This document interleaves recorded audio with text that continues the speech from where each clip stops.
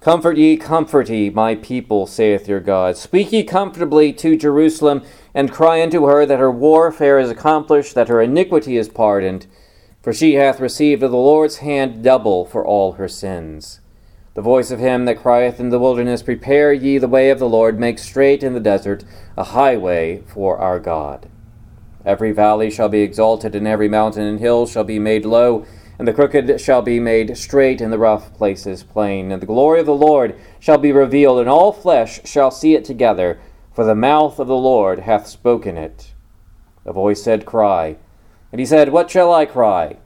All flesh is grass, and all the goodliness thereof is as the flower of the field. The grass withereth, and the flower fadeth away, because the Spirit of the Lord bloweth upon it. Surely the people is grass. The grass withereth, and the flower fadeth, but the word of our God shall stand forever. This passage is about comfort. It's what it says on the tin. It's what appears right at the beginning in verse 1. But we often think of comfort in personal and subjective terms. We think about comfort as to what it means to me. We could consider what it means to dwell without pain and brokenness. We long for physical and emotional ease. And especially in this time of year, considering the busyness and trouble that this season engenders, we can wonder what such a message hopes to accomplish when we think about comfort. Perhaps we even look forward to the time when all the visitors are going to leave your house and you can have a moment of peace to yourself. We speak of Christmas comfort, but what do we mean? For often our language adopts the definition of the world. Perhaps a feeling of benevolence during the winter solstice. And these ideas certainly ought not to intrude upon our minds as Christians. For our comfort arises at the apprehension of God's grace. And therefore we ought to ask ourselves, what is the grace that we are to recognize at Christmas? What is the grace that we are to see in the baby born in Bethlehem? And the grace of Christmas is therefore largely proleptic. That is, it looks to the future. It is a baby that is born in a stable that promises what that baby will accomplish as a man. It looks forward to the cross and the resurrection. And yet the unique timing of the incarnation and its that nature, its anticipation informs us of that joy that ought to match our state.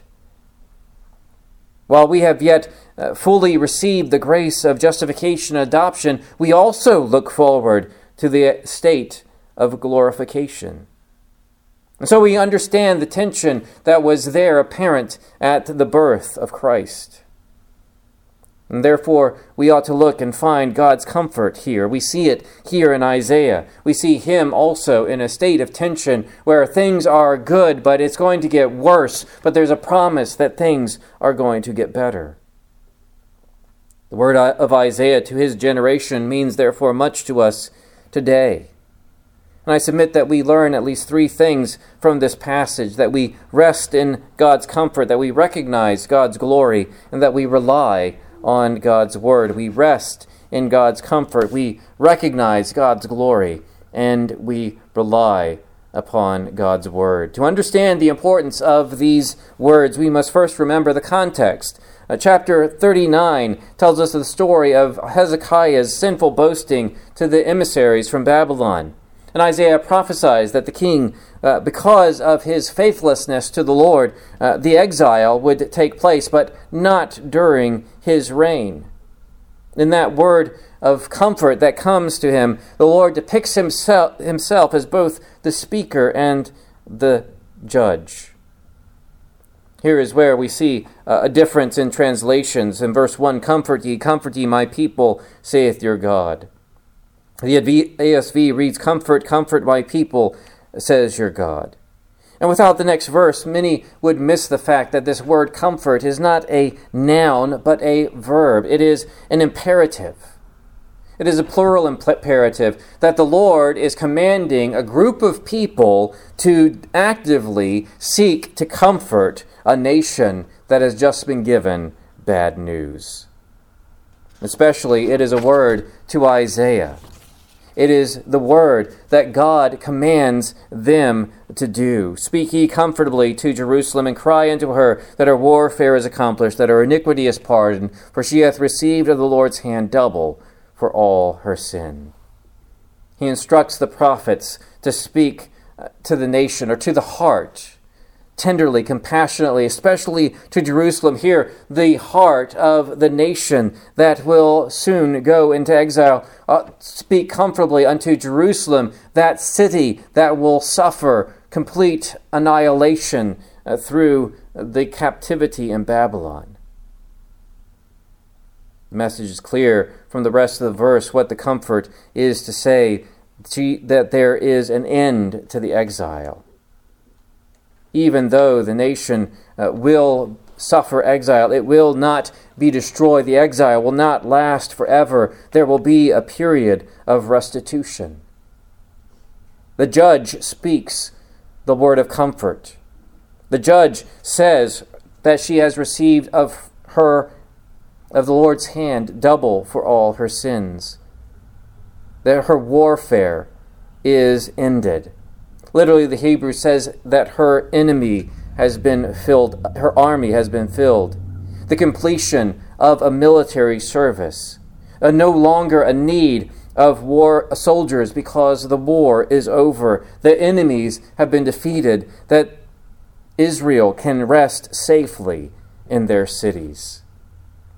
The iniquity of the people is seen in warfare terminology. Israel has suffered this perpetual war ever since they left Egypt. They have battled with their idolatrous past. They have battled with their addiction to idolatry. They have battled against that sin that erupts spectacularly at the base of Mount Sinai in the golden calf. The Lord names it when he declares them to be a stiff-necked people. That iniquity being pardoned is a part of the new covenant that God promises to them in Jeremiah 31 through 34. Behold, the days come, saith the Lord, when I will make a new covenant with the house of Israel and with the house of Judah, not according to the covenant I made with their fathers in the day that I took them by the hand to bring them out of the land of Egypt, which my covenant they broke, although I was a husband unto them, saith the Lord.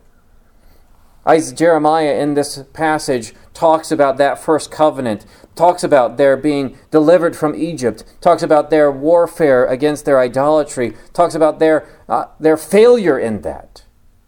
Though he was a husband to them, they were the unfaithful wife, and they broke the covenant.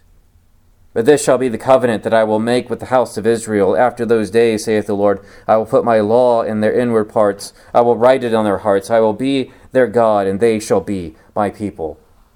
The thing about the new covenant is that it's based upon the old covenant and uses the language of the old covenant. It's just an acceleration, an enhancement of the old covenant.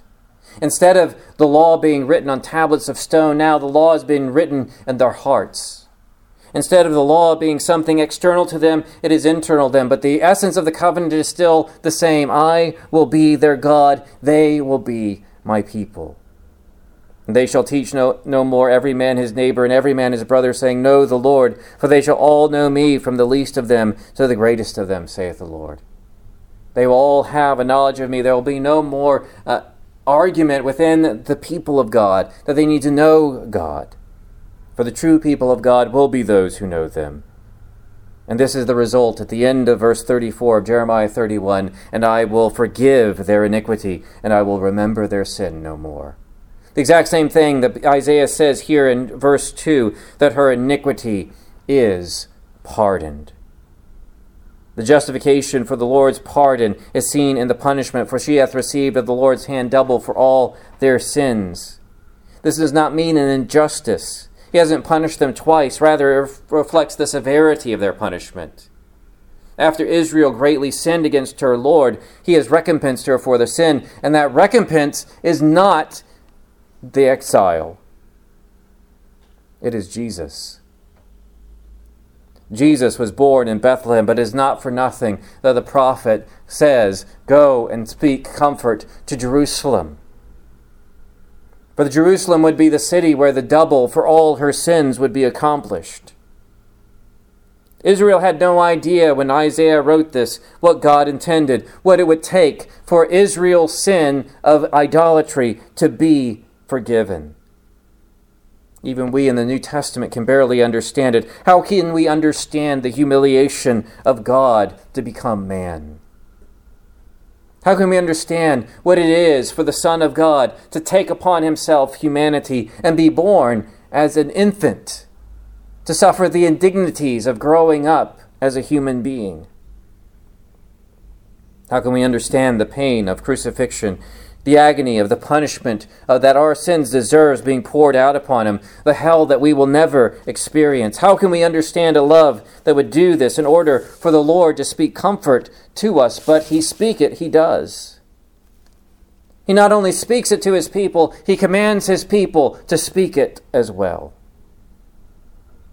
And we are such rebellious creatures who replace the comfort of God with what we define as a comfortable life,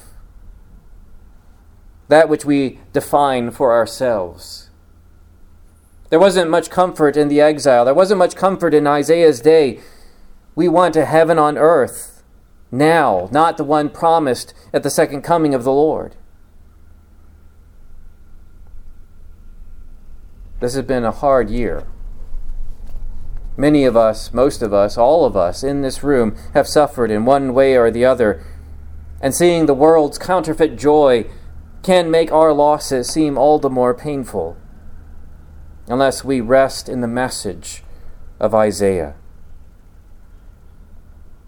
There's something about this message that reveals that we need someone to come and say, "Comfort, comfort." A comfort that isn't defined by the world, a comfort that is defined by what God has done. Your warfare, Christian, has ended. Your iniquity is pardoned. You are not alone.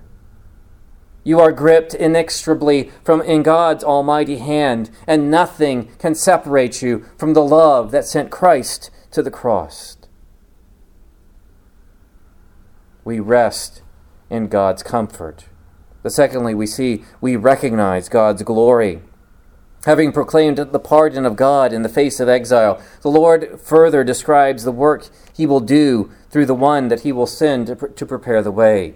This passage portrays the Lord as the visiting potentate that sends the harbinger to arrange for his arrival. We've seen this in Mark chapter 1, have we not, as we have looked at the work of John the Baptist, the forerunner, the one that was sent before, one that sent before the king to announce he is coming, get ready. So we see the Lord's preparation and the Lord's presentation. Look at verse 3. The voice of him that crieth in the wilderness, prepare ye the way of the Lord, make straight in the desert a highway for our God. Now, if you look at different Bible versions, there's different ways of reading this. This translation follows the Septuagint and the way the New Testament describes this verse. Modern translations often differ because they're following the Masoretic pointing, and we won't go into the nuances of each way. If you want to talk to me afterwards, I can explain exactly why one is better than the other. We'll just go with what we have because that's my way I roll. But you get the idea of this verse. It is that one is coming, that the Lord is sending the voice that is crying, prepare the way of the Lord. Prepare the way of the Lord in the wilderness. And we remember that the wilderness from Mark has such a rich history. And when Isaiah is writing this, certainly is writing it to a people that know that history. That in a sense, Israel has to go back into the wilderness and come back into the land. So that's what the exile is. It's going back into a period of testing and being brought back into the land. And in the wilderness, they are preparing themselves to enter into the Lord's blessing. And there is a leveling aspect to that. As you see in verse 4, every valley shall be exalted, every mountain and hill shall be made low, the crooked shall be made crooked shall be made straight, and the rough places plain. There's a metaphor here of the removal of obstacles and anything that would interrupt the entrance of the honored guest. The king is coming. Get ready. Get everything out of the way that would impede the entrance of the coming king. Imagine someone that you would hold as an honored guest coming to visit you at your house. How would you prepare? Would you just clean the house? Would you do nothing? Would you arrange the furniture a certain way? Would you keep the place clean of pollution? Would you seek to stock the pantry and the refrigerator with all of the guests' favorite drinks and entertainment and snacks? What would you do to ensure that this one had a fabulous visit? That is the sense in which Isaiah is saying, get ready, make ready for the coming of the king. If John's voice was calling for a preparation, it meant that the glory was at hand. Look at verse 5. And the glory of the Lord shall be revealed, and all flesh shall see it together, for the mouth of the Lord hath spoken it. What is coming? What is appearing? It is the glory of the Lord. Now, when Isaiah is writing this in the sense of exile, the glory of the Lord is them returning to the land, returning to the place, especially of Jerusalem, where the glory was seen in the temple. If you remember, after the exile, what's the first thing that people do when they come into the land? Well, generally the first thing. The first thing they do is rebuild the altar, rebuild the temple. Even before they rebuild the walls, they're rebuilding the temple. They're restoring the presence of the Lord in their midst because that's their identity. John, in John chapter 1, records this glory. The Word was made flesh and dwelt among us, and we beheld His glory, the glory as the only begotten of the Father, full of grace and truth. What the Israel only saw as a dim view of the return to exile, the return to the place of glory in the temple, was made more manifest when Jesus came. The actual glory of God come full of grace and truth. A glory appearing not just to Israel, but to all flesh. You see that in verse 5. The glory of the Lord shall be revealed, and all flesh shall see it together. This was not fulfilled when just a temple was rebuilt in Jerusalem. It was fulfilled when Jesus came, and that glory was given not just to the Jews, but to the Gentiles and the whole world. You will be my witnesses, Jesus says, in Jerusalem and Samaria and to the uttermost parts of the world. The glory of the Lord is seen in the manger. We have not only seen the glory of the Lord, but it also dwells in us. It is seen in the lives of His people. As Jesus will say, you are the light of the world. Let your light so shine before men, they may see your good works and glorify your Father which is within you. We have seen the glory of God, and we reflect the glory of God as His people. And this is certain, as we find it here in verse 5, for the mouth of the Lord has spoken it. Isaiah puts this in here to establish the certainty that this will occur, that the glory will be seen, that it will be seen by all people. I want to speak to weary hearts, for most of us might find ourselves in that situation. Some hearts have grown cold, indifferent to the power of the gospel, indifferent to the glory of the Lord. To them, the Lord charges them to repent and find amazement at the glory of the incarnation. But for most of you who labor to glorify God, you might have grown discouraged over the coming days and year. And please hear me. You look at the calendar on your wall and look back at the year and see heartaches. and wonder if you have glorified God at all. But let me suggest something to you, that suffering and heartache is not proof that God has not used you nor glorified himself in the world. And sometimes it is just the reverse. After all, God was glorifying himself through the exile and bringing his people back. He was glorifying himself in John the Baptist, one of the greatest prophets of the Old Covenant. And you remember how John's life ended. And yet no one will argue that his life was not glorious, nor fulfilled the purpose of the forerunner. Listen to Paul when he talks about the way in which we glorify God. In 2 Corinthians chapter 4, but we have this treasure in earthen vessels, that the excellency of the power may be of God and not of us. We are troubled at every side, yet not distressed. We are perplexed, yet not in despair, persecuted, but not forsaken, cast down, but not destroyed, always bearing about in the body the dying of the Lord Jesus, that the life of Jesus might be made manifest in our body. Do you realize what Paul is saying there when he talks about the life of Jesus manifested in our bodies? Because what is Jesus? But what John chapter 1 says he is. He is the glory of the Son made manifest upon earth. And so when we are distressed and not perplexed, not in despair, not forsaken, not destroyed, bearing about the dying of the Lord Jesus, we are revealing his glory. We rest in God's comfort. We recognize God's glory.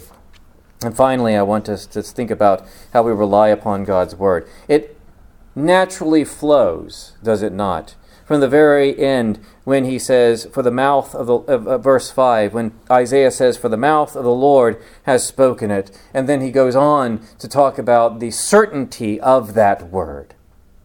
The certainty of the Lord's word. You see that in that which withers and that which remains. The introduction of the prophetic message has an interesting cast. A voice said, cry, verse 6. It repeats the voice of verse 3, the imperative to cry from verse 2. In this third prophetic message, Isaiah enters into a dialogue with an unknown person. The voice commands the prophet to cry, but the prophet Isaiah does not know what message he is to convey to his audience. He has received two messages so far, a message of exile and a message of comfort. What will be the message? And the content of the message appears in the answer to the prophet's question. And he said, what shall I cry? All the flesh is grass, and all the goodliness thereof is the flower of grass. The grass withereth, and the flower fadeth, because the Spirit of the Lord bloweth upon it. Surely the people is grass. What is the prophet to say? All flesh is grass. All men, all of you are grass. All of you are like grass. Grass withers, grass fades. You know what grass does. If you go, especially at this time of year, you go outside, you look at your grass, it doesn't look like much. It looks nasty and brown and withered, depending on what your grass is, but that's normally the case. You look at the trees, and you look at them, and they're just sticks, and you wonder, is there any life there? The grass withereth, the flower fadeth, because the Spirit of the Lord, or the breath of the Lord, bloweth on it. The Spirit of the Lord, that hot wind, blows upon the people, and they wither and fade. The Lord's judgment is coming.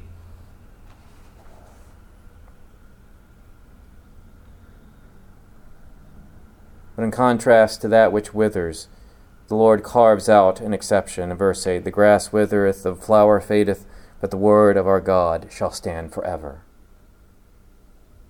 Unlike the grass, unlike the flower, unlike man, the sure word of prophecy never burns out. The ravages of time must make an exception to the word of the infinite.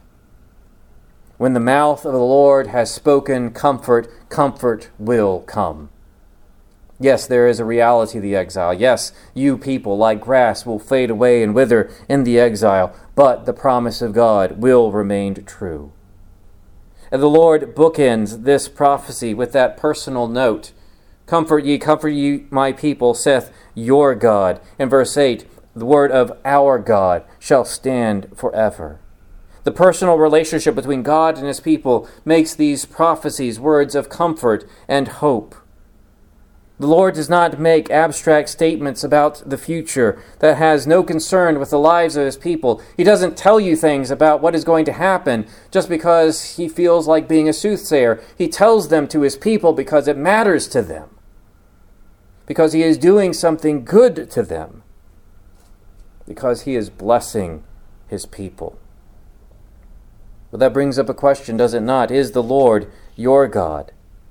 Do you have a personal relationship with him? The prophecy that we have looked at points to the person and work of Jesus, the one we celebrate during Christmas. He was the glory of God revealed to all. He is God the Son, become man, who lived a perfect life that we could not live, who died to pay the penalty of our sins that we could not suffer. The Lord intends and calls his family together. His own nation rejected him, and so have you from birth and by choice. But again today he appears in his glory to you. Again today you hear the promise of salvation in Jesus. Will you turn? Will you turn from sin and turn to God and make the Lord your God? For only in Jesus will you find hope and life. Will you believe that what Jesus did, he did for you? Will you repent and believe the gospel?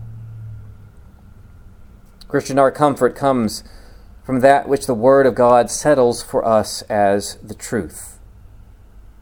We know nothing but Christ crucified. We preach nothing but Christ crucified. We preach nothing but the comfort of that baby. That meant that our iniquity was pardoned and that our warfare was accomplished.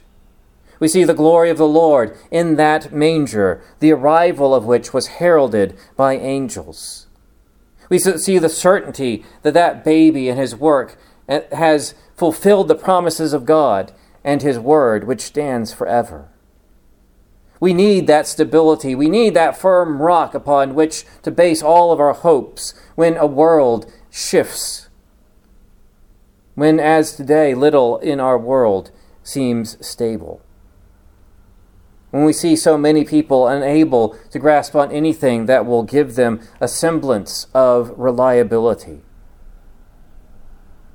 The problem is that anything other than God that you grab onto will only shake you more. We need the stability of not that which we grab onto, but that which takes a hold on us. We need the stability of the one who never lets us go. This week, comfort matters to us. And I hope as you spend time with your family and friends, perhaps you are expecting them to pour comfort into your wounded soul from this past week or year. Can I suggest to you that perhaps Isaiah is urging you to do the exact opposite? Can I suggest perhaps a different approach, that you read back at verse 40 and hear the Lord calling you and sending you comfort. Comfort my people. Go out and be the one who comforts God's people. For those who surround you this week will need as much comfort as you do, and perhaps more.